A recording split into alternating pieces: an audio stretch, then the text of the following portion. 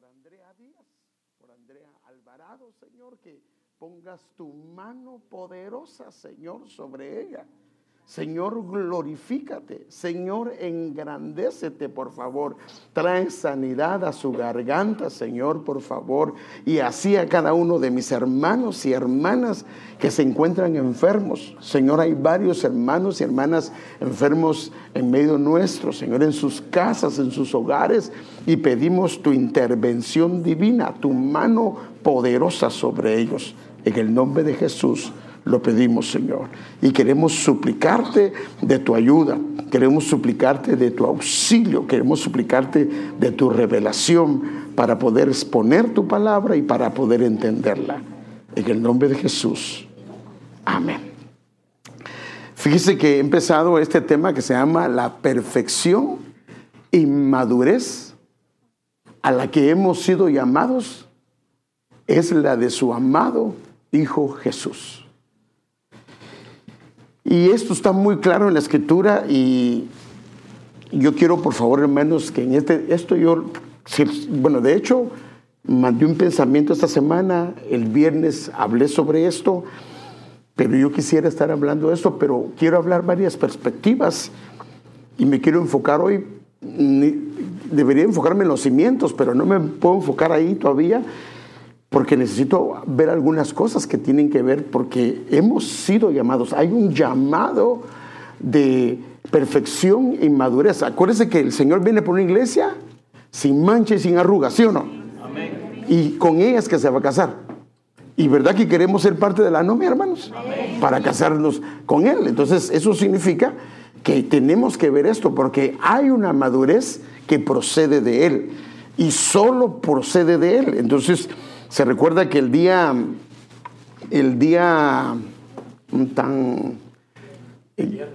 hazme un favor, ¿me puedes traerme el conector para conectarla? Está en la bolsa chiquita. El día viernes les estaba hablando yo sobre el plan eterno del Señor. Sabemos que en la eternidad no hay principio, no hay fin, pero en medio de esa eternidad Dios creó el tiempo. Y al crear el tiempo, en medio de ese tiempo, nos puso a nosotros, puso el universo, puso todo lo que existe. Entonces viene Dios y nos permite que nazcamos, que mandas un espíritu para que nazca en el vientre de la madre y nacemos. Pero cuando comparamos el tiempo de vida, si una persona viviera 100 años, si una persona viviera 100 años, 100 años comparado a la eternidad, ¿qué es? No es nada, ni siquiera es un puntito, ni siquiera es un puntito. Pero todo esto determina la eternidad. Entonces nosotros vemos que Dios quiere compartir su eternidad, su gloria, sus creaciones, y le permite al hombre nacer para darle un lugar con Él. Ahora, fíjese. Ay, Padre Santo, esta cosa. No está. No funciona. ¿O sí? No quiere. Bueno, entonces fíjese. Una decisión determina la eternidad. Yo recibo al Señor Jesucristo como mi único y suficiente Salvador, y ahora yo puedo estar eternamente con Él. Pero el tiempo dedicado a Él determina la posesión que voy a estar en la eternidad en Él. O sea que no todos van a estar en la misma posesión. Y por eso es que es importante la manera como una persona se entrega, se dedica, le sirve y todo eso. Pero eso se lo expliqué el día viernes. No me quiero quedar en eso. Quiero comenzar a ver algunas cosas. Entonces, el Señor Jesús es al único que la voz que sale del cielo y la voz que sale del Padre le dice: en quien me he complacido. Entonces lo vemos aquí, por ejemplo, en Mateo capítulo 17, versículo 5, en la versión judía dice: mientras Él estaba aún hablando, porque acuérdense que habían subido al monte que le llaman de la transfiguración. El Señor se había transfigurado sus vestidos resplandecían, y estaba Moisés y estaba Elí hablando con el Señor Jesús de su partida. Y entonces cuando estaba así, Pedro comienza a hablar y dice: mientras él estaba aún hablando, o sea, Pedro, le rodeó una brillante nube y una voz dijo desde la nube: este es mi Hijo, al que amo, con el cual me siento profundamente complacido. Es el único que se le ha dicho así, porque en él no hay ningún error, no hay ningún defecto, hay una madurez perfecta. Él es Dios también y da una orden: escuchadlo a él. Y escucharlo, cuando usted ve la palabra escuchar, es figura o es sinónimo de obedecer. Por eso es que hay versiones que traducen, en vez de escuchar, traducen obedecer, o en vez de obedecer ponen escuchar, porque no es lo mismo oír que escuchar. Uno puede estar oyendo el hablar de mucha gente, pero el escuchar es otra cosa. Escuchar es cuando yo pongo atención a una voz. Entonces dice la orden: escuchadlo a él. Entonces, esta expresión, me siento profundamente complacido, o en quien me he complacido, aparece solo 3 veces en el Nuevo Testamento. Y todas son dirigidas única y exclusivamente a él. O sea, una del Padre, una del Hijo y una del Espíritu Santo, o el lugar santo, el lugar santísimo. Lo podemos ver desde varios ángulos, pero entonces su Hijo amado Jesús, porque lo que quiero es llevarlo a algo que le quiero mostrar, es el modelo a seguir. Por eso la orden es: escúchenlo a él. O sea, síganlo a él, porque él es el que lleva el cántaro de agua. A él síganlo, a él síganlo, a él escúchenlo. Por eso es que, si se recuerda, al Señor le dio una orden y le profetizó a Moisés que él iba a levantar a un profeta. Y dice en Deuteronomio 18 al 19: un profeta como tú levantaré de entre sus hermanos y pondré mis palabras en su boca. Pero este profeta no iba a ser como los demás, y él les hablará todo lo que yo les mande. Y sucederá que a cualquiera que no oiga mis palabras, que él ha de hablar en mi nombre, yo mismo le pediré cuentas. O sea, que esta es otra historia. Una cosa es rechazar a un hombre y otra cosa rechazar al mismo Hijo de Dios. Por eso dice la Biblia que en el antepasado nos habló el Señor por los profetas, pero ahora nos ha hablado a través del Hijo. Y la orden es: escúchenlo a él, mírenlo a él, obsérvenlo a él. Entonces vemos que la perfección y madurez se puede ver desde 3 ámbitos, o podemos verlo en 3 ámbitos. Pero si no procede de Jesús, el Hijo amado, esa perfección y madurez puede fracasar. Por eso es que hay gente que ha alcanzado un nivel en el estudio, en preparación de muchas áreas, y no quieren nada con Dios. Pero ¿cómo es posible? Si es gente preparada que deberían de, sabiendo lo increíble y cómo opera todo el universo, cómo opera el ser humano, cómo opera nuestro cuerpo, es para que se asombren y digan: definitivamente esto solo puede haber sido la mano de Dios. Pero no, porque más bien ha entrado una necedad, y por eso dice la Biblia: dice el necio en su corazón, no hay Dios. Entonces la perfección y madurez la podemos ver en 3 ámbitos. Por ejemplo, vemos la madurez y perfección en el ámbito esfera cielo.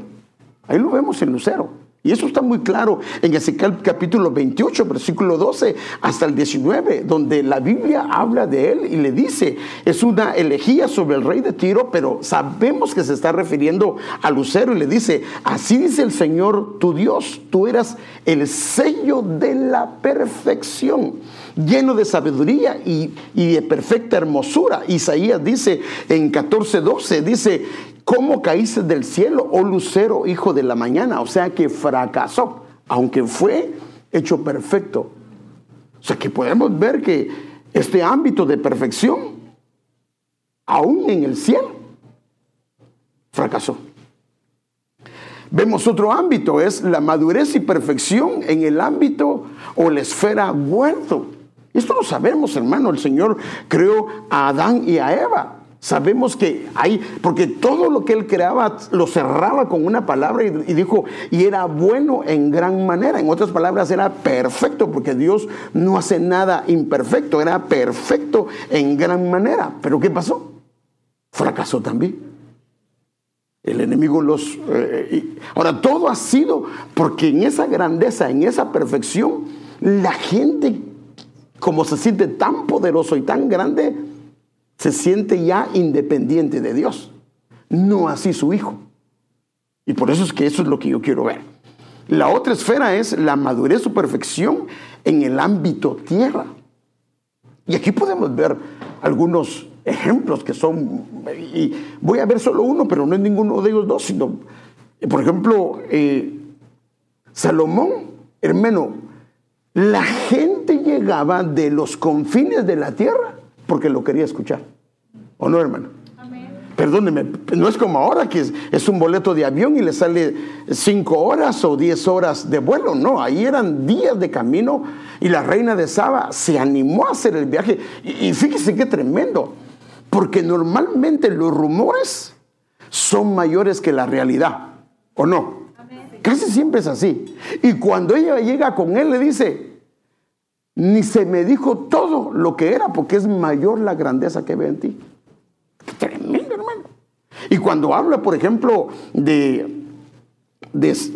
Absalón, la Biblia dice que en todo Israel no había ningún hombre tan admirado como Absalón por su hermosura. Era perfecto de pies a cabeza. Así dice la Biblia de Absalón. Entonces vemos entonces en la esfera tierra perfección en alguna medida y fracasó. Entonces vemos el cielo, vemos el huerto, vemos la tierra, y entonces vemos que fuera de nuestro Señor Jesucristo, toda madurez y perfección, podemos decir que fracasa. Ahora, ¿por qué? Por la tendencia que hay a independizarse de aquel que lo creó, de aquel que lo puso en ese lugar. Por eso es que cuando una persona comienza a crecer y deja a un lado al Señor, es muy peligroso, muy, muy peligroso. Entonces, fíjese. Entonces, el postrer Adán es nuestro Señor Jesús. Y mire que dice 1 Corintios capítulo 15, versículo 45. Lo puede usted leer en casa, y luego el versículo 48, 49. Así también está escrito: el primer hombre, Adán, fue hecho alma viviente. El último Adán, espíritu que da vida. Versículo 48. Como es el terrenal. O sea que si nos quedamos solo en el Adán terrenal, dice: como es el terrenal, así son también los que son terrenales. Y como es el celestial, o sea, está el ámbito huerto, el ámbito tierra, el ámbito huerto, el ámbito cielo y el ámbito arriba de los cielos, la parte celestial. Y como es el celestial, así son también los celestiales. Hemos sido llamados a ser como Él. Y como hemos traído la imagen del terrenal, traeremos también la imagen del celestial. O sea que esto está muy, muy clarito. Entonces vemos que Él es el postrer Adán, Él es el Hijo que se le dijo que en Él se halla la complacencia. Entonces quiero empezar primero viendo en el ámbito tierra, porque que vea algo. Como hombres, porque acuérdense que se llegaron a ser grandes y poderosos, se perfeccionaron en algunas áreas y Dios estaba con ellos, pero algo pasó en el camino. Por eso es que quiero mostrarle en el ámbito tierra, cuando se crece y se engrandece, pero no se hace de la manera correcta, o que proceda de Cristo, o si porque el hombre se puede, hermano, el hombre puede crecer si deja a Dios a un lado, puede crecer. Hay cantidad de ejemplos. Por ejemplo, cuando habla de Nimrod, dice que era hombre poderoso. Así dice la Biblia, pero enfrentado al Señor. Así dice. Y él fue el que dijo: hagamos una torre y construyámosla y llevémosla hasta el cielo. Ahora, si ni siquiera iba a llegar a 50 metros, ¿para qué vino a confundir el lenguaje del Señor? No, lo que se habían propuesto, tendría tremendo el tipo, lo iban a alcanzar. Usted sabe que querían hacer un sigurat, que es una cabeza en el cielo, para conectarse con las entidades espirituales. En este caso, las entidades malignas. Entonces, déjeme ver a este hombre. Bueno, primero déjeme ver a los hombres, ¿va? Entonces, mire, hablando de los hombres en términos generales. Escuchen, oh cielos, presta atención, oh tierra, esto dice el Señor. los hijos que crié. Hermano, esto para mí era muy claro, pero siempre había algo. Pero ahora entiendo, hermano, que Él nos puede hacer crecer y nos puede bendecir. Pero si nosotros no lo tomamos en cuenta a Él, inclusive podemos seguir creciendo porque la bendición del Señor permanece. Pero la bendición se puede convertir en un serio problema. Eso se lo voy a mostrar, pero no hoy se lo voy a mostrar. Entonces crié hijos y los engrandecí, los prosperé y cuidé, y los cuidé y se han rebelado contra mí. Ahora, ¿qué fue el problema cuando ya los prosperó y los engrandeció? Entonces pone un ejemplo, el versículo 3, hasta un buey conoce a su dueño. En otras palabras, ese pueblo dice, no, yo no tengo dueño, yo esto lo he hecho yo. Mi sabiduría, mi capacidad, porque a veces, gracias a Dios, porque Dios hizo eso. No, bueno, sí está bien Dios, pero yo fui el que trabajé. ¿Quién le dio la salud? ¿Quién le dio la capacidad? Y un burro, perdón, esto lo dice la palabra, y un burro reconoce los cuidados de su amo. En otras palabras, que la otra persona ni siquiera reconoce que es el Señor el que lo ha cuidado, el que lo ha llevado a donde Él está. O sea que hasta eso se le ha olvidado.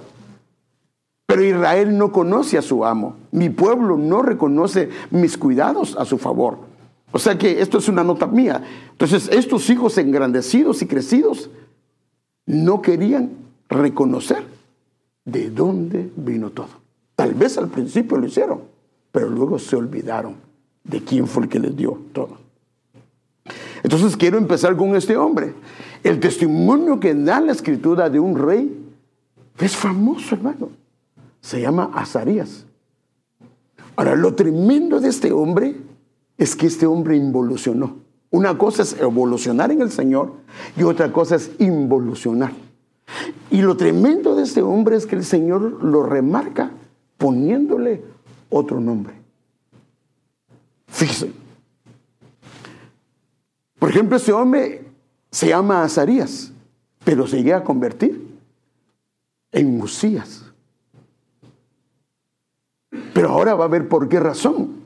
Ahora, las primeras veces que la Biblia menciona sobre él, le dice a Azarías, que significa ayudado por Jehová, el Señor es mi ayuda. Está hablando de una dependencia completa de él. Y luego menciona al Señor, pero ahora dice, pero no, hay fortaleza. Es fortaleza, o sea, ya se siente fuerte y ya no lo ayuda el Señor. Entonces la Biblia nos dice, o no dice cuál es la razón que le cambiaron el nombre de Azarías a Usías.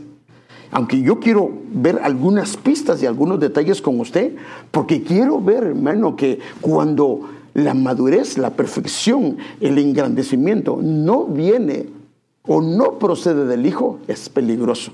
Y se lo voy a mostrar, en este caso ya le he hablado de algunos, pero quiero mostrárselo con este, porque esto para mí me impresionó la primera vez. Yo lo compartí hace algún tiempo con ustedes, pero quisiera verlo dándoles algunos detalles. Porque los nombres, cuando la Biblia los deja, nos dicen mucho. Entonces déjenme ver qué dice la Biblia con respecto a este hombre. Mire, Segunda de Reyes 15 del 1 al 3. En el año 27, o sea que esto es cuando comienza a describir de él. Ahora, recuérdense que la Biblia usa paralelos. O sea, por ejemplo, usa el libro de Reyes y el libro de Crónicas, y a veces hay pasajes que son casi que paralelos, pero nos da detalles. Entonces dice, en el año 27 de Jeroboam, rey de Israel, comenzó a reinar Azarías, hijo de Amasías. Este fue un buen rey, rey de Judá. Tenía 16 años cuando comenzó a reinar.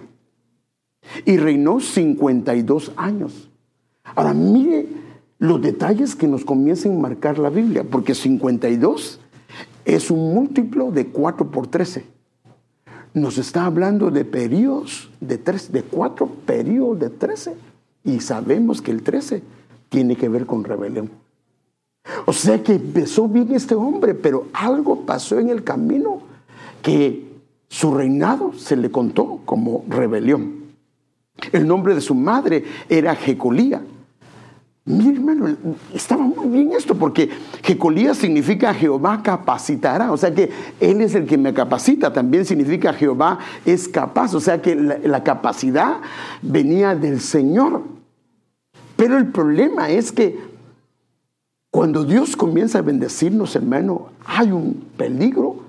Si viene la madurez y la perfección de parte del Señor, no hay problema, porque no te va a permitir engrandecerte, sino la gloria se la vas a dar a Él. Pero ese es el peligro, y por eso es que si alguien empieza, está en una carrera, está en un trabajo, está en un negocio, y deja al Señor a un lado, es peligroso. Entonces, fíjese, déjeme ver primero algunas cosas de esto. Y en 2 Crónicas capítulo 26 es un pasaje paralelo a este. Mire lo que dice: e hizo lo recto. Ahora, note esto, o sea que empezó bien. E hizo lo recto ante los ojos del Señor, conforme a todo lo que su padre Amasías había hecho. O sea que el inicio estuvo muy bien.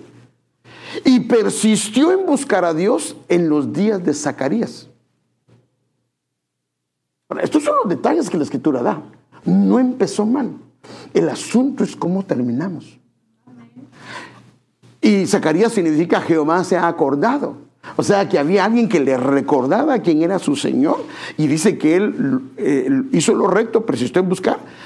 Y quien tenía entendimiento por medio de la visión de Dios. O sea que empezó bajo la cobertura de alguien y alguien lo supervisaba. Y mientras buscó al Señor, Dios le prosperó. Entonces buscó al Señor con la supervisión de Zacarías y el Señor lo prosperó. Ahora veamos la siguiente escritura, porque esto es lo que me impresiona a mí.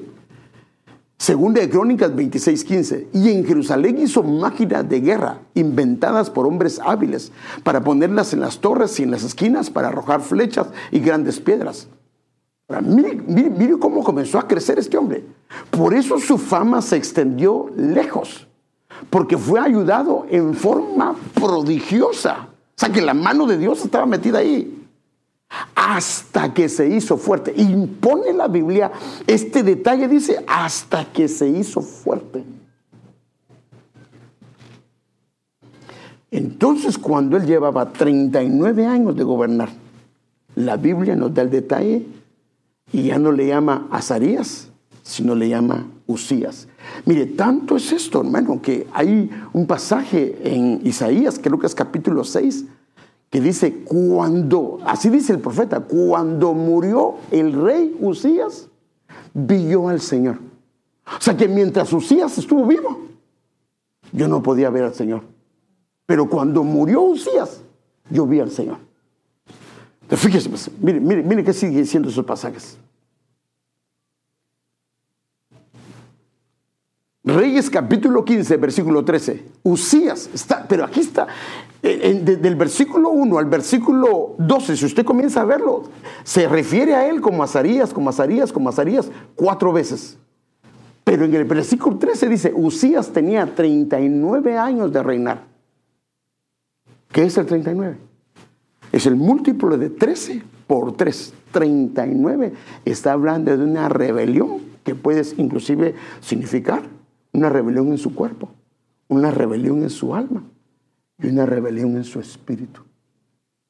Y Dios, hermano, inclusive a él no le permitieron enterrarlo en el sepulcro de los reyes, sino lo enterraron en otro lugar. Ahora, mire qué tremendo esto, hermano. Ahora, lo tremendo de esto, hermanos, es que cuando este hombre llevaba 39 años de reinar, y por eso la Biblia lo remarca, porque se creyó tan grande que ellos sabían que no podían entrar al templo del Señor. Los únicos que podían entrar al templo del Señor eran los sacerdotes, nadie más. Y él agarró su incensario y se metió dentro del templo y se metió dentro del lugar santo. Algunos creen que llegó hasta el lugar santísimo y se lo pusieron 80 sacerdotes, y cuando se lo pusieron enfrente, dice que le botó lepra en su frente. Pero estaba enojado porque le prohibieron, porque se creyó suficientemente digno y grande. Y entonces, y por eso la Biblia remarca cuando tenía 39 años de reinar, o sea, un múltiplo de 13. Pero cuando llegó a ser poderoso, Uzías también se volvió orgulloso. Ahora, note esto, hermano. ¿Se recuerda que vimos que empezó bien? ¿Qué dice la Biblia? Que persistió en buscar al Señor. Que el Señor lo ayudó prodigiosamente. Que el Señor estaba con él. Pero como esa madurez, ese engrandecimiento, hermano amado, no venía de Cristo. Porque por eso es que todo tiene que ver con Cristo. Entonces, fíjese, pero cuando llegó a ser poderoso, Uzías también se volvió orgulloso, lo cual resultó en su ruina.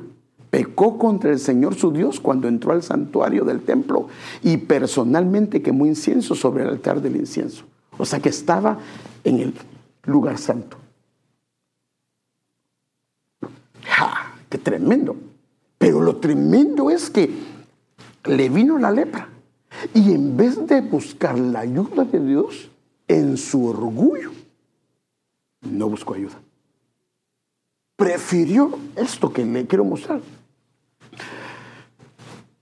No se arrepintió y murió solo y apartado. El Señor, según de Reyes 15:15, el Señor hirió al rey con lepra, enfermedad que le duró hasta el día de su muerte, y vivió aislado en una casa aparte. Su hijo Jotam quedó encargado del palacio real y él gobernaba a los habitantes del reino. Terrible esto, hermano.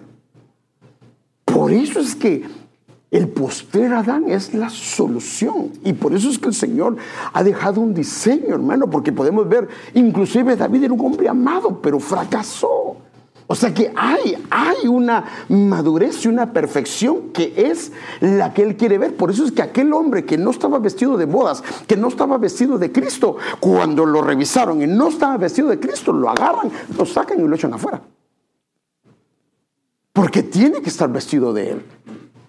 Porque es la madurez de él. Tenemos que vestirnos de él. Pero no se puede vestir si no se despoja de la vestidura que está. Entonces, desde el mismo inicio, le fue mostrado a Adán y a Eva cuál era el camino correcto y cuál era el diseño a seguir. Ahora, esto lo dejó marcado el mismo Padre con varias cosas. Y esto es lo que yo quiero ver con usted. Luego quiero ver los cimientos y el crecimiento. Pero no quería dejar sin ver esto, hermano, porque hay mucho que hablar sobre esto. Entonces, en el huerto, Adán y Eva eran sin pecado. Eso estamos claros, ¿verdad? Estaban sin pecados. No necesitaban altar. Estaban en un estado de perfección. Esto para todos está muy claro. Pero ¿qué pasó? Cuando Adán y Eva pecan, pierden su comunión con Dios. Pierden la condición de no pecado y ahora ellos caen en una condición de que pueden no pecar o tienen una tendencia a pecar. Y entonces el Padre viene, hermano amado, y lo que hace es que Adán y Eva son vestidos por Dios con vestiduras de piel. Eso está bien claro en la Escritura. Nosotros creemos que es de cordero, porque es una figura que señalaba al Señor Jesús. Por eso es que el cordero era el que ellos degollaron para poner sangre en las puertas. Por eso es que cuando Abraham sacrificó a su hijo, lo que se le mostró fue un cordero, porque el cordero señala a Cristo. Por eso Juan el Bautista, cuando lo vio, que dice: he ahí el cordero de Dios que quita el pecado del mundo. Entonces, Adán y Eva fueron vestidos con vestiduras. Ahora, note esto. Fueron vestidos con vestiduras. O sea, comenzaron a ser vestidos. O sea, que desde ese momento se mostró que habían vestiduras para poder caminar con Dios. Por eso es que Noé caminó con Dios y Dios se lo llevó porque fue agradable para él. Entonces, a partir de ahí, el hombre necesita un altar para su caminar sobre la tierra. Antes del huerto, en el huerto no necesitaba altar porque su comunicación era directa. Pero después del pecado, el hombre necesita un altar para su caminar sobre la tierra y mantener su comunión con Dios. Esto no era opcional. La única manera de presentarse delante de Dios es con un altar y que hubiera un cordero. No había otra manera de hacerlo. Por eso es que la revelación del altar viene desde el mismo inicio. Ya con usted hemos hablado que el altar tenía 4 cuernos y los 4 cuernos tienen una información que le hemos visto. Usted le puede ver. Hay un tema que di que se llama los 4 altares de Abraham. Ahí lo puede ver. Entonces, aquí es donde los padres colaboran con Dios, con relación. Y por eso es que no quería pasar esto, porque tenía que dejar esto atrás y sentí que no debería dejarlo.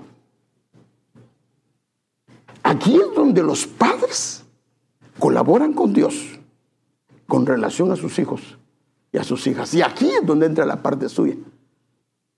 Entendiendo, por favor, en el huerto no hay necesidad de altar. Fuera del huerto, para comunicarse con Dios, hay necesidad de un altar. Entonces, fíjense, los hijos. Ya se nos ha enseñado y hemos explicado que tienen un estado de inocencia, no tienen pecado.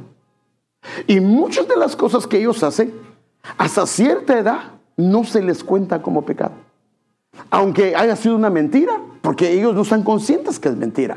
Aunque haya sido una necedad, aunque estemos conscientes que tal vez fue una necedad por la edad que ellos tienen. Porque ellos no están conscientes del pecado, porque Dios es un Dios justo y no va a demandar a alguien de algo que no sabe. Entonces, los niños en un estado de inocencia, sus travesuras no se les cuenta como pecado, y esto va a depender a qué edad el niño despierta, cuando ya está consciente de que eso no está bien, pero está consciente. Y esto puede ser de 5 a 7 años. Entonces, aunque no cometen pecado de niños, se les enseña, por ejemplo, ahora, pero déjenme explicarle. Y si les enseñamos a tener un altar personal, fíjese, aquí está la diferencia. ¿Qué pasa si les enseñamos aunque no tengan pecado, les enseñamos a tener un altar personal? Eso significa que les enseñamos a orar. Les enseñamos a que antes de que se duerman, oren al Señor. Les enseñamos que antes que se duerman le pidan perdón al Señor por cualquier pecado, mentira o si ofendieron a su hermanito. Entonces, cuando nosotros comenzamos a enseñarles sobre un altar a ellos, que ellos pueden orar, porque, hermano, ellos tienen una comunión con Dios mucho mejor, porque no han pecado.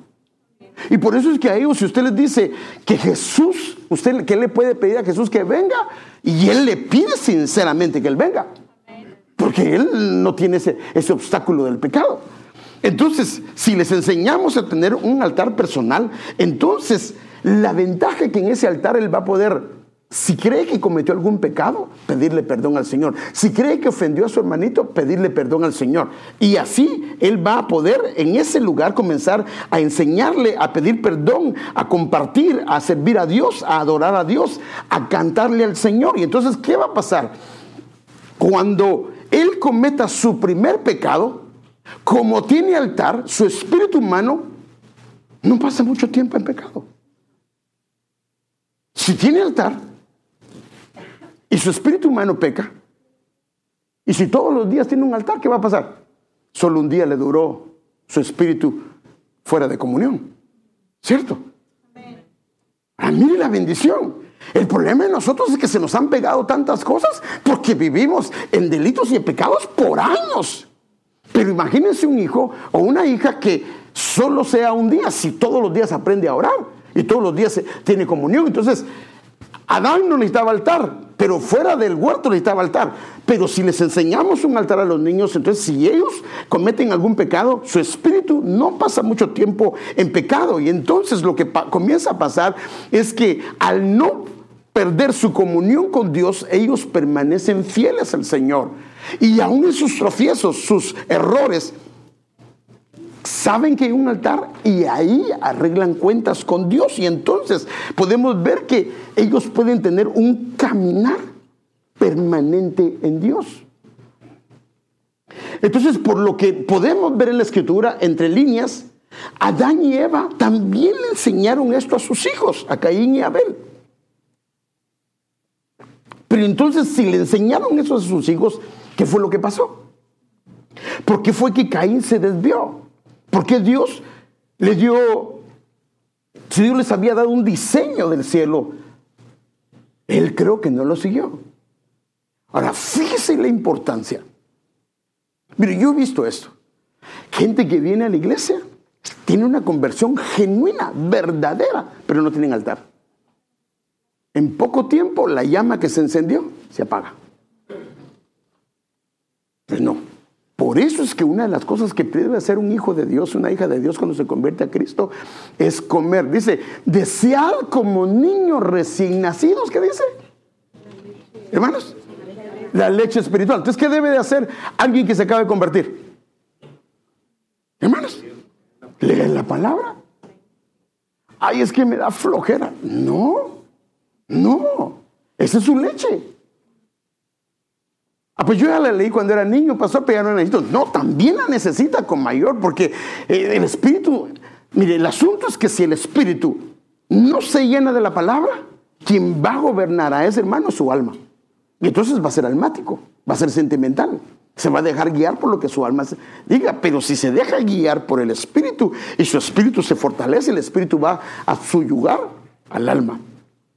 Entonces, ¿qué fue lo que pasó entonces con Caín y Abel? Si a ellos se les enseñaron, ¿por qué sabemos nosotros que Adán y Eva les enseñaron sobre un altar? Por lo que la misma escritura dice.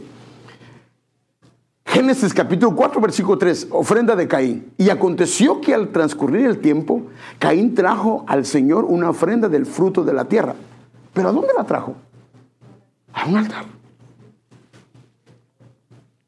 El fruto de Caín no iba precedido por un cordero, el cual señala a Cristo. A mi manera de entender, ese fue su problema. Porque en la Biblia vemos que en el tabernáculo habían ofrendas de cereales, ofrendas de diferente tipo. Pero el problema es que él lo que trajo fue, no, el cordero. O sea, Cristo no me interesa.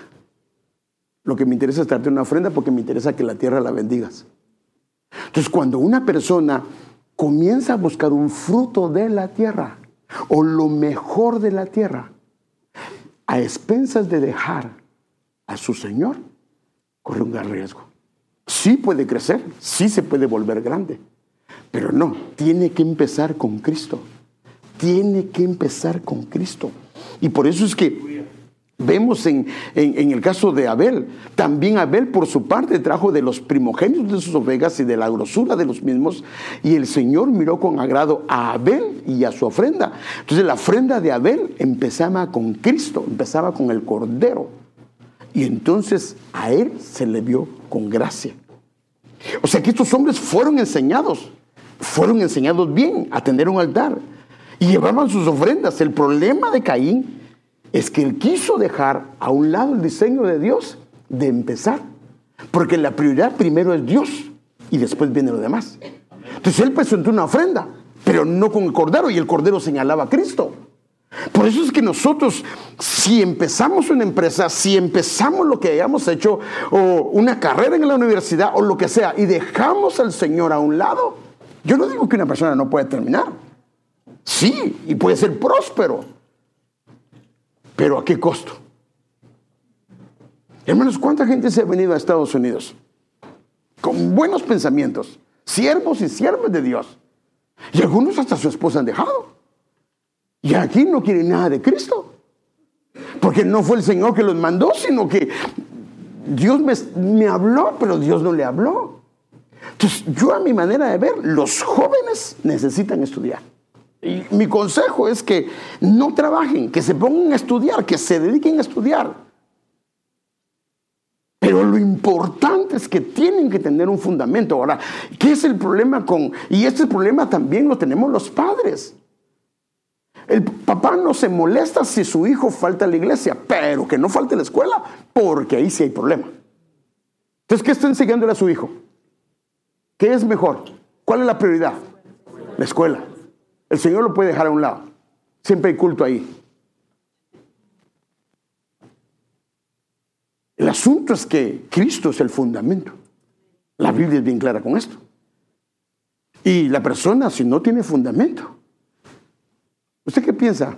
Hay varios hijos de Dios o hijos de hermanos y hermanas que entraron a la universidad Y algunos de ellos ya no creen en Dios. Entonces, ¿cómo estaba su fundamento? ¿Cómo piensa? No estaba bien. Porque necesitamos al Señor. Entonces, es muy, muy importante eso. Por eso es que no podemos dejar a Él de lado. Entonces, el fruto, lo que trajo Caín no era malo. El problema es que tenía todo que ser precedido por Cristo, por la ofrenda del Cordero. Y eso le enseñaron a ellos, porque significaba y señalaba a Cristo Jesús. Entonces el diseño de Dios es que su Hijo, amado Jesús, esté en todo. Porque de ahí es donde viene la perfección. Él es el que lo llena todo en todo. Pero ese es el problema, que por eso en el pensamiento que les mandaba a ustedes es que, por ejemplo, un niño de 3, 4, 5, 7, tiene que usted obligarlo a que sea dependiente de su padre, hermano. No, sí, no, porque él quiere estar con su papá. Él va detrás de su papá. Y es más, si papá lo deja solo, se pone a llorar. ¿Sí o no? Él quiere depender de su papá. Pero ¿qué pasa cuando los jóvenes ya tienen 12 años? 14 años. 18 años. Inclusive algunos piensan que saben más que su papá. Es que mi papá está un poco cuadrado. No, su mente está ya está mala. No. ¿Cómo sé yo cómo está la dependencia de un joven? ¿Le preguntas a tu papá? ¿Hablas con tu papá? ¿Tomas en cuenta el consejo de tu papá? Ahora, ¿pero por qué es que el joven no quiere consultar con papá? Porque se siente independiente y siente que no necesita, que él lo sabe. ¿Y para qué va a consultar? ¿O no? Ese es el problema. Y no digamos si está en el cuadro de honor y lo han reconocido a él o a ella. Pero es que este no es el diseño de Dios. Por eso es que la diferencia de su hijo, hermano, él era Dios 100%. Era la misma esencia de Dios, hermano. Y él, hermano, cuando hablaba con su padre, él no hacía absolutamente nada que su padre no le dijera. Y aun cuando había conflictos en su alma de no saber qué hacer o en su debilidad humana, si es posible, pase de mí esta copa, pero no sea como yo quiero. Había una sumisión a su padre tremenda, una dependencia. Y no porque no era Dios, sino porque hay una relación hermosa. Por eso es que el diseño es Él. Porque cuando lo hacemos con Él, la persona puede agarrar una carrera hermosa, hermano, puede entrar a un negocio, pero no se le olvida de dónde vino y quién es Él, hermano amado, porque ese es el problema, que cuando la gente ha crecido se le olvida quién es su Señor. Entonces, por ejemplo, miren este versículo. Colosenses 1 dice: Dios ha creado en Él todas las cosas, todo lo que existe en el cielo y en la tierra, lo visible y lo invisible, sean tronos, dominaciones, principados o potestades, todo lo ha creado Dios por Cristo. Todo. Entonces, ¿para quién somos nosotros? Nos hicieron para Cristo, para meternos dentro de Cristo y que Cristo se meta dentro de nosotros. Pero eso va a depender de la manera que te metas en Él. Entonces, fíjese. Entonces, el diseño y modelo del cielo es el Señor Jesús, y el Padre lo dejó remarcado tan detalladamente. Cuando comenzamos a examinar la Escritura en detalle, vemos esto, y déjenme enseñárselo. Por ejemplo, porque como Él es el modelo, lo dejó desde el mismo inicio, para que nosotros viéramos, fíjese pues, en todas las etapas de Él, cómo fue Él, para que inclusive nosotros hagamos exactamente lo mismo con nuestros hijos.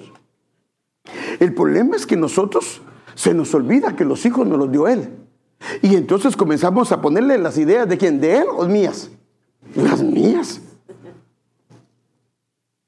Que voy a tener muchos hijos para que me ayuden esos a la hora que no tenga para comer, y estos van a trabajar y me van a pagar la casa. No nos está viendo como una inversión. Y no digamos en este país. Porque alguna gente tiene muchos hijos, no todos, pero alguna gente tiene muchos hijos porque el gobierno ayuda. Yo no, pastor, porque solo tengo uno. No, yo lo estoy diciendo. Pero ¿sabe que hay gente que hace eso? O sea, que quiere hijos, pero no tanto para cuidarlos, sino para que se le agrande la entrada económica. Entonces el Señor Jesús lo llevaban al templo. Ahora, hermano, por eso, hermano, lo que tenemos que ver es la Escritura. Ahí está el diseño. Ahí está el diseño. Entonces, 8 días de nacido y lo llevan a la circuncisión. ¡Ay, qué pena, pobrecito el niño! No. A los 8 días. Y los 8 días remarcaba, porque el 8 significa un reinicio. Remarcaba en el Hijo un reinicio de una etapa nueva para él. Y lo marcaban con sangre, porque usted sabe que había derramamiento de sangre. A los 40 días había la purificación de la madre. Y de 1 a 12 años lo llevaban al templo. Ahora, no es como, hermano, ellos tenían mínimo, bueno, hay unos que son 7 fiestas, las oficiales, pero también celebraban 10. Pero habían 3 que eran las oficiales para ellos, que ellos no podían faltar, o mínimo tenían que ir a una. Entonces, fíjese. Los padres de Jesús sabían que eran tutores. Hermano, mire, el asunto con nuestros hijos es que nosotros solo somos tutores. Y nos van a pedir cuentas de ellos. Porque Dios dijo, quiero que nazcan en el hogar de los Ramírez, en el hogar de los Pérez, en el hogar de los Díaz. Porque ellos me los van a cuidar y me los van a educar para que me conozcan a mí y para que sepan quién soy yo y para que me amen. La pregunta es, ¿aman sus hijos y mis hijos al Señor? Sí, pastor, si vienen todos los dos. No, pero les he enseñado versículos bíblicos. Ya les enseñó a orar. ¿Conocen al Señor sus hijos? Ellos, antes de dormir, se oran. ¿O oran por sus alimentos? ¿Cómo están ellos? Entonces ellos sabían que deberían de cumplir con las expectativas, no de ellos, sino del Padre. Esto es muy importante, hermano, porque esto es lo que marca la diferencia. Entonces fíjese, el niño, entonces como ellos lo llevaban al templo y hacían lo que Dios decía, el niño crecía y se fortalecía. ¿Pero cómo? En el Señor. Progresaba en sabiduría y la gracia de Dios lo acompañaba. ¿Cómo puede un niño crecer y fortalecerse en el Señor? ¿Cómo puede un niño progresar en sabiduría? Ahora, sabiduría era obvio que tenían que enseñarle a leer. Tenían que enseñarle la palabra del Señor. Por eso es que hay una función que nos corresponde a nosotros los padres, que es de sacerdotes. Y esa la tenemos que hacer, pero hay una parte, hermano, que es cuando ellos están pequeños. Mire, a veces nosotros nos pasa como con las plantitas. A las plantitas las dejamos ahí, no, pues que están muy chiquitos, no entienden. Tal vez su mente humana no entiende, pero su espíritu sí. Y ya cuando tienen 14 años, entonces ahora queremos ordenarlos. Entonces, como un árbol ya crecido y está torcido, si le damos muy fuerte, lo vamos a quebrar. No, es de pequeños. Por eso es que es importante el modelo que está en la Biblia. Esto estamos hablando de la edad del Señor cuando Él era pequeño. Entonces los padres tutores del Señor Jesús lo llevaban 3 veces por año al templo, la casa de su padre. Y acuérdense que cuando Él se perdió, ¿qué pasó? ¿Qué dijo Él cuando Él se perdió? ¿Que dónde saben? ¿Los negocios de quién? De su padre. Aquí estaba, lo habían enseñado bien, hermano. Lo enseñaron de quién era Él. Entonces fíjese.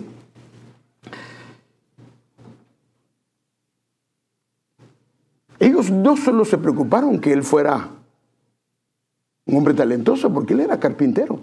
Y ahora el carpintero también no lo evaluamos como nosotros pensamos, pero aunque no lo crea, el ser carpintero en ese entonces era una persona muy capacitada. Y Él sabía leer. Esa era otra cosa, porque el analfabetismo era muy fuerte en ese entonces.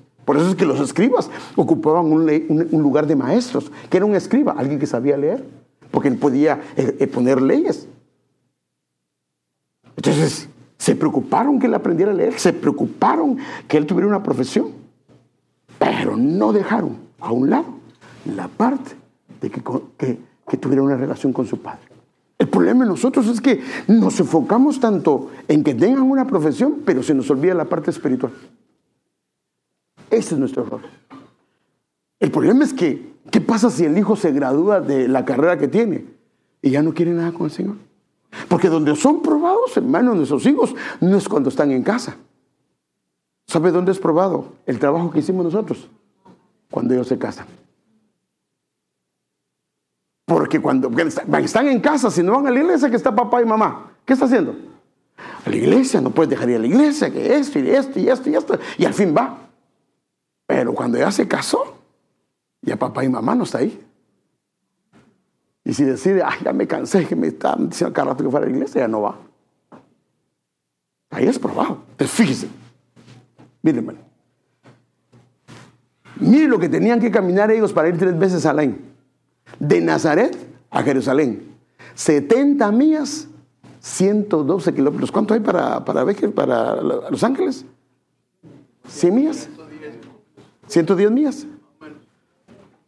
Imagínense, hermano. A pie. A pie. Lo llevaban, lo llevaban, lo llevaban, lo llevaban, lo llevaban. O sea que hay una responsabilidad como padres. El problema de nosotros, de los padres, hermanos, es que de alguna manera nos hemos, sí, la responsabilidad de que doy techo a mi casa y doy comida y los niños están bien gorditos. Sí, esa es una parte. Esa es una parte. Pero la más importante es la del sacerdote. Que mis hijos conozcan al Señor. Que mis hijos sepan quién es su padre, que ellos tienen un propósito, que ellos no vinieron al azar.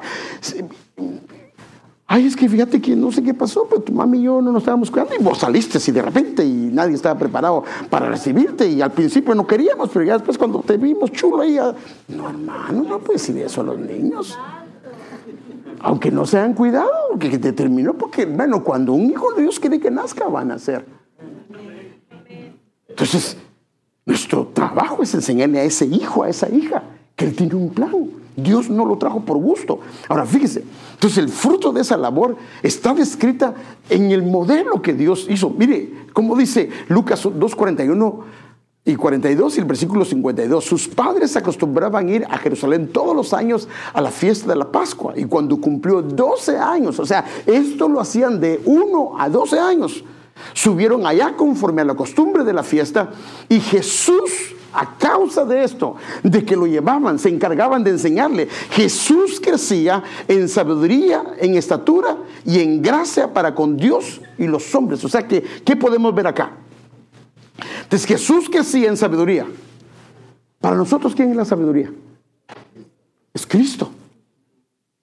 O sea que cuando alguien comienza a hacerle enseñada la palabra de Dios, la sabiduría de Dios, primero, el principio de la sabiduría es el temor. Entonces se le enseña el temor de Dios, la sabiduría comienza a depositarse en él y la sabiduría es Cristo.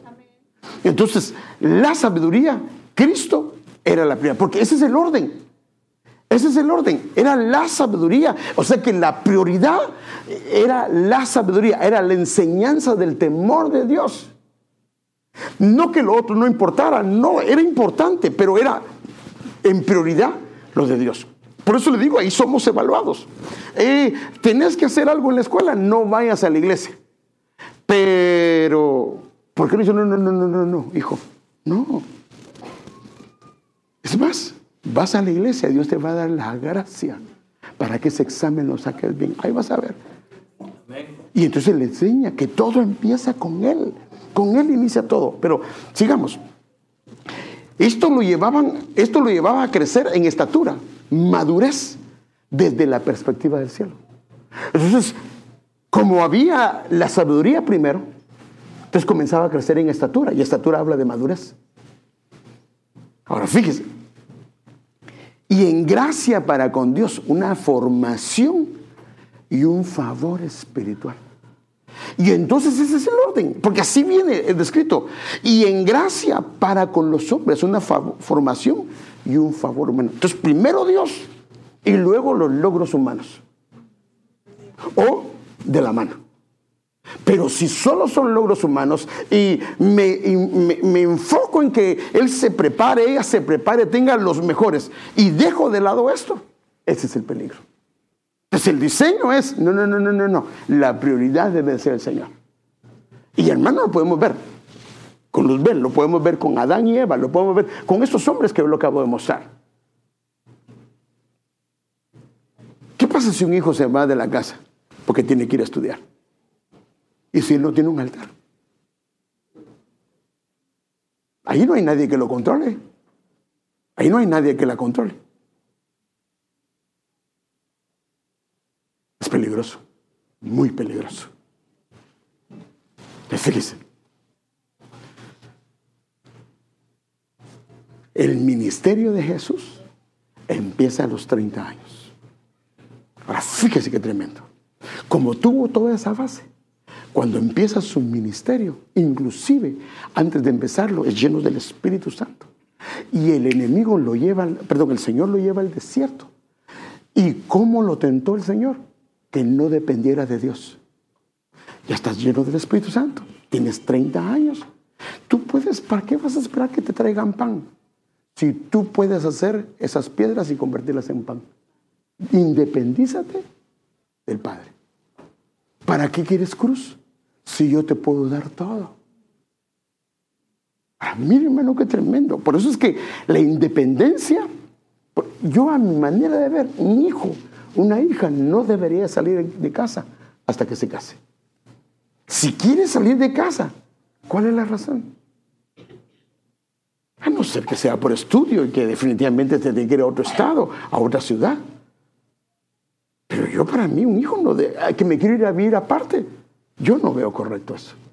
Lo que anda buscando es independencia. Ahora, ¿para qué quiere independencia? ¿Por qué es que se está yendo? Porque no quiere que le digan a qué hora entre. No quiere que le digan por qué veniste, miro que estás entrando así. O que pueda meter a alguien a su cuarto. ¿Sí o no? ¿Por qué más? No quiere dar cuentas a nadie. Salomón después, y con esto quiero ir terminando, Padre Santo. Salomón, después de observar todo, dice lo siguiente, y de eso yo quiero hablar, pero ya no me da tiempo, hermano. Para mí es lo que dice, hermano. No dice la Biblia, si Jehová no edifica, en vano edifican los trabajadores.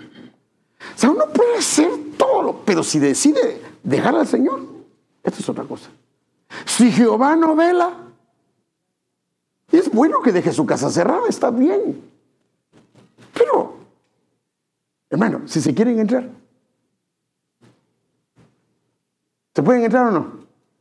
¿O no he visto las películas que hasta le quitan la alarma? Ah, no, pastor, eso solo pasa en las películas. Si se quieren entrar, se van a entrar, hermano, de alguna. Ahora, imagínense, suena la alarma. ¿En cuánto tiempo llega usted?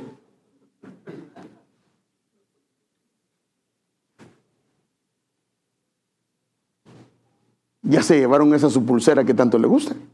Ahora, fíjense, no es de. Ahora, note lo que dice. Ahora, sabemos que Salomón es un hombre que, hermano, tiene una sabiduría que aprendió a observar. Y él se fijó alguna cosa. No es de los ligeros la carrera, no es de los fuertes, no es de los sabios, no es de los hábiles. Mire cómo lo dice. Todo lo que tu mano halle para hacer, hazlo según tus fuerzas, porque no hay actividad, ni propósito, ni conocimiento, ni sabiduría en el cielo a donde vas. O sea, allá ya no hay nada de eso. Pero mire cómo lo dice. Vi además, observó, que bajo el sol no es de los ligeros la carrera. Ahora, en nuestra perspectiva, ¿de quién es la carrera? De los ligeros. Pero ¿y si se tropezó? Si cometió un error en la carrera y lo descalificaron. Entonces, no es de lo ligero la carrera, ni de los valientes en la batalla. Ahora, note lo que dice, y que tampoco de los sabios es el pan, ni de los entendidos las riquezas, ni de los hábiles el favor, sino que el tiempo y la suerte llega a todos. Cuando Dios decide dar algo, mire, yo he observado todo eso, hermano, porque tampoco no soy Salomón, pero sí me ha gustado observar algunas cosas. Que hay gente que son dueños de compañía y no necesariamente son los más inteligentes. A veces uno de sus trabajadores es más pilas que él o que ella. No es por sabiduría. Entonces, miren cómo lo dicen estas versiones. No es de lo ligero la carrera. El corredor la NTV dice, el corredor más veloz no siempre gana la carrera. La versión hispanoamérica, los veloces no ganan siempre la carrera. Bueno, tremendo eso, hermano. Si Dios decide que llegues a un punto, te va a llevar ahí. Mire esta versión. Mire esta otra parte. Ni de los valientes de la batalla, la NTV. El guerrero más fuerte no siempre gana la batalla. La versión Jerusalén. Ni gana la pelea los esforzados. Entonces, pastor, usted me está diciendo que no nos esforcemos. No. Hay que esforzarse. Hay que estudiar, hay que trabajar. Pero quien bendice es el Señor, hermano. Ahora, ¿qué pasa con la bendición cuando viene de Él? Esto es otra cosa. Mire, y que tampoco de los sabios es el pan. Los sabios a veces pasan hambre y tienen sabiduría. La Dios habla hoy que no siempre los sabios tienen pan. Y además que bajo el sol, ni de los entendidos las riquezas, la versión internacional, ni de los inteligentes, ni los inteligentes abundan en dinero. Y son inteligentes. Ni los habilidosos no necesariamente son ricos.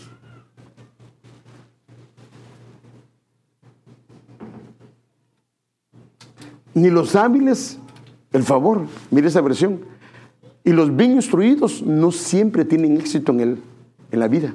La Reina Valera contemporánea. Quien tiene conocimientos no siempre es favorecido. Eso es lo que observó Salomón. Sino que el tiempo y la suerte le llegan a todos. En otras palabras, quien te abre las puertas es el Señor.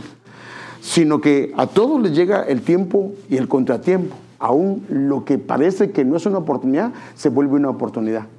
Aún lo que parece algo incorrecto, algo que te va a dañar, termina siendo una oportunidad. Déjeme dar un ejemplo. Por ejemplo, José. ¿Pensó José que iba a llegar a ser el primer ministro de Egipto? Si lo sacaron a la carrera, ni siquiera se pudo echar perfume, lo sacaron a la carrera y él no se imaginaba que de ese lugar él iba a tomar el cargo de todo Egipto. Por favor, hermano, Egipto no era un pueblito. Egipto era, en ese entonces, tal vez lo que era Estados Unidos hace algunos años, la nación más poderosa del mundo. Yo le pregunto, ¿tenía a Faraón varias gente sabia? Sí, hermano. Pero Dios sacó a ese esclavo, pero lo preparó antes, y eso lo vamos a ver después. Y lo levantó hasta ahí. El tiempo y la ocasión le llegan a todos. Otro. Mardoqueo. Hizo un favor, no se lo agradecieron. Al contrario, lo siguieron tratando mal. Aparentemente nadie le agradeció. Y de repente había un hombre que se llamaba Amán, que lo odiaba. Y alguien le dijo, si lo odias porque él era el primer ministro, es que mire, o sea que el que lo odiaba no era cualquier gato, era alguien poderoso. Y le dice su mujer, pues sí, ¿qué te cuesta? Hace una horca y ve a pedirle al rey que lo ahorquen. Y hizo la horca y fue. Y esa noche, qué casualidad que al rey se le fue el sueño. Pues digo, hasta los contratiempos se terminan siendo una bendición enorme. Y se le fue el sueño y entonces él no sabía qué hacer. Y dijo, pues, póngame la tele, dijo, pero pues creo que no tenía HBO o no tenía internet. Y bueno, y entonces tráigame las memorias. Entonces como le empezaron las memorias. Pero fíjese, ¿por qué no vio el caso de Mardoqueo antes? Al principio, sino tipo 5 o 6 de la mañana, ve que aparece Mardoqueo ahí. Porque acuérdense que él no sabía que era tío de Esther. Y dijo, pues este hizo un buen favor, me libró que me mataran. ¿Y qué hemos hecho para él? No, pues nada. Y de repente, mire, hermano, el que iba a pedir su cabeza. Sí, está bien, muchacho. Amado. Pues pásenlo, este es un buen consejero. Y seguro que me va a dar un buen consejo de qué puedo hacer por este hombre. Y aquel, como pensaba que era para él. ¿Qué le puede hacer al rey a alguien que lo quiere favorecer? Mire, hermano, cuando Dios abre una puerta. Y él mismo se dio su juicio. Usted sabe que el anillo de Amán, se lo entregaron a él. La casa de Amán se la entregaron a él. Y él a su enemigo lo tuvo que llevar. Así hará el rey con aquel que hace su gracia y su favor. ¡Wow! ¡Qué tremendo! A partir de ahí empieza el camino de bendición para él. Su camino de destrucción terminó en una empinada de bendición de parte de Dios. Entonces, cuando Dios abre una puerta, nadie la puede cerrar. Pero ¿y si Dios la tiene cerrada y yo la quiero abrir? Porque a veces nosotros queremos abrir puertas que Dios no quiere. Y si Dios dice no, y yo estoy... Pero déjenme terminar con esto, hermano. Y el Señor nos da una clave de cuál debe ser la actitud y conducta que debemos tener delante de Él antes de ser exaltados. Porque quiero hablar de esto, hermano. Cómo nos quiere preparar el Señor para madurarnos, pero que la maduración y la perfección venga de su Hijo amado. Porque Él es el modelo. Mire, humillaos. Ahora, el que ha crecido, ¿se quiere humillar, hermano? No quiere. No quiere. ¿Cómo me voy a humillar delante de ese? Pídele perdón a esa hermana. Pídele perdón a ese hermano. ¿Y cómo me va a pedir perdón si...? Entonces, lo primero que dice el Señor es: humillaos pues bajo la poderosa mano de Dios. De la actitud y la conducta a tener es que nos humillemos delante de Él.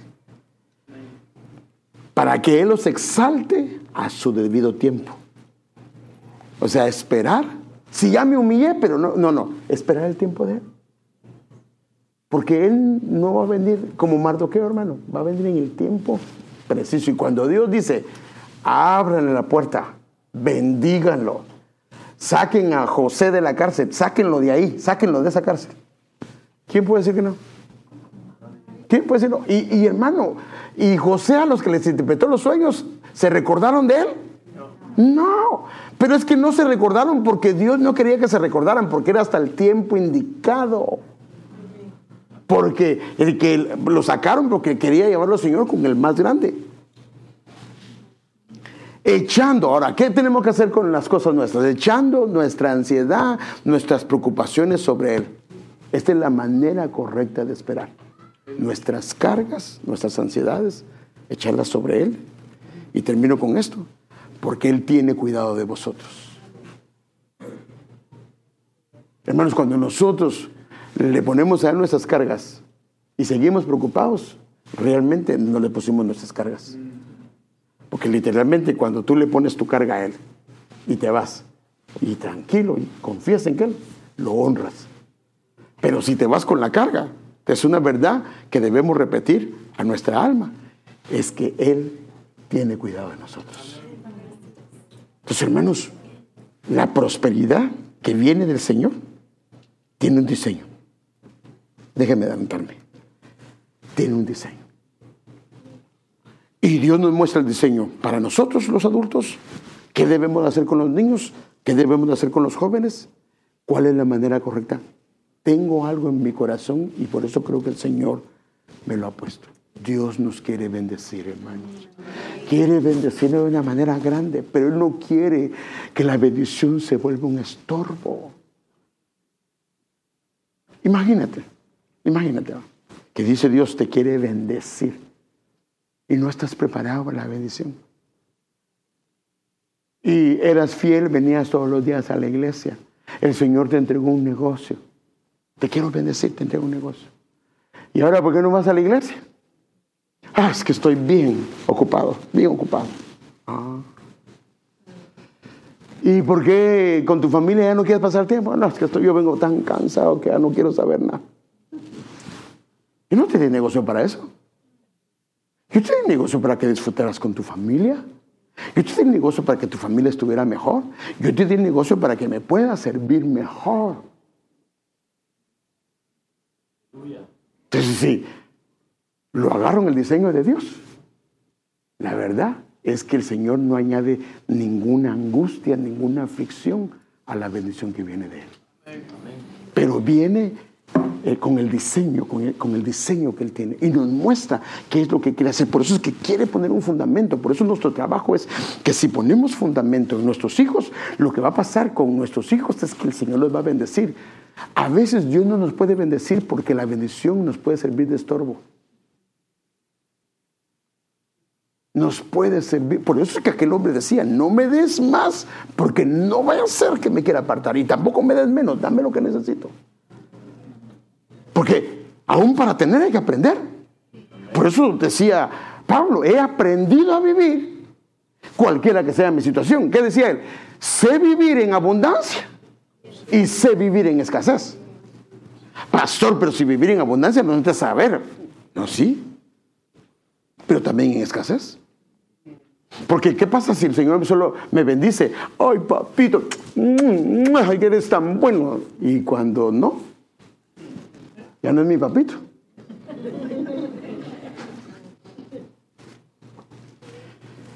Dios quiere hacer cosas grandes con nosotros, quiere prepararnos, pero necesita trabajar algunas cosas. Y hermano, entender que todo está en Cristo. Todo está en Cristo. Por eso decía Pablo: a este predico yo, al Cristo crucificado, al Señor Jesucristo. Hermanos, tenemos nosotros que entender y comprender que lo que Dios quiere darnos está en Él, solo en Él. Por eso es que Él es el mediador entre Dios y los hombres. Él lo llena todo. Y hermano, por eso es que no podemos querer agarrar algo y dejarlo a Él. Y por eso es que papá y mamá tenemos que inculcarle: no, mijo, esto es de Dios. Dios es el que usted no lo puede dejar. Es Dios. Y inculcarle. No importa a qué grado, a qué nivel, qué crecimiento tenga, que siempre pueda tomar en cuenta a su Señor.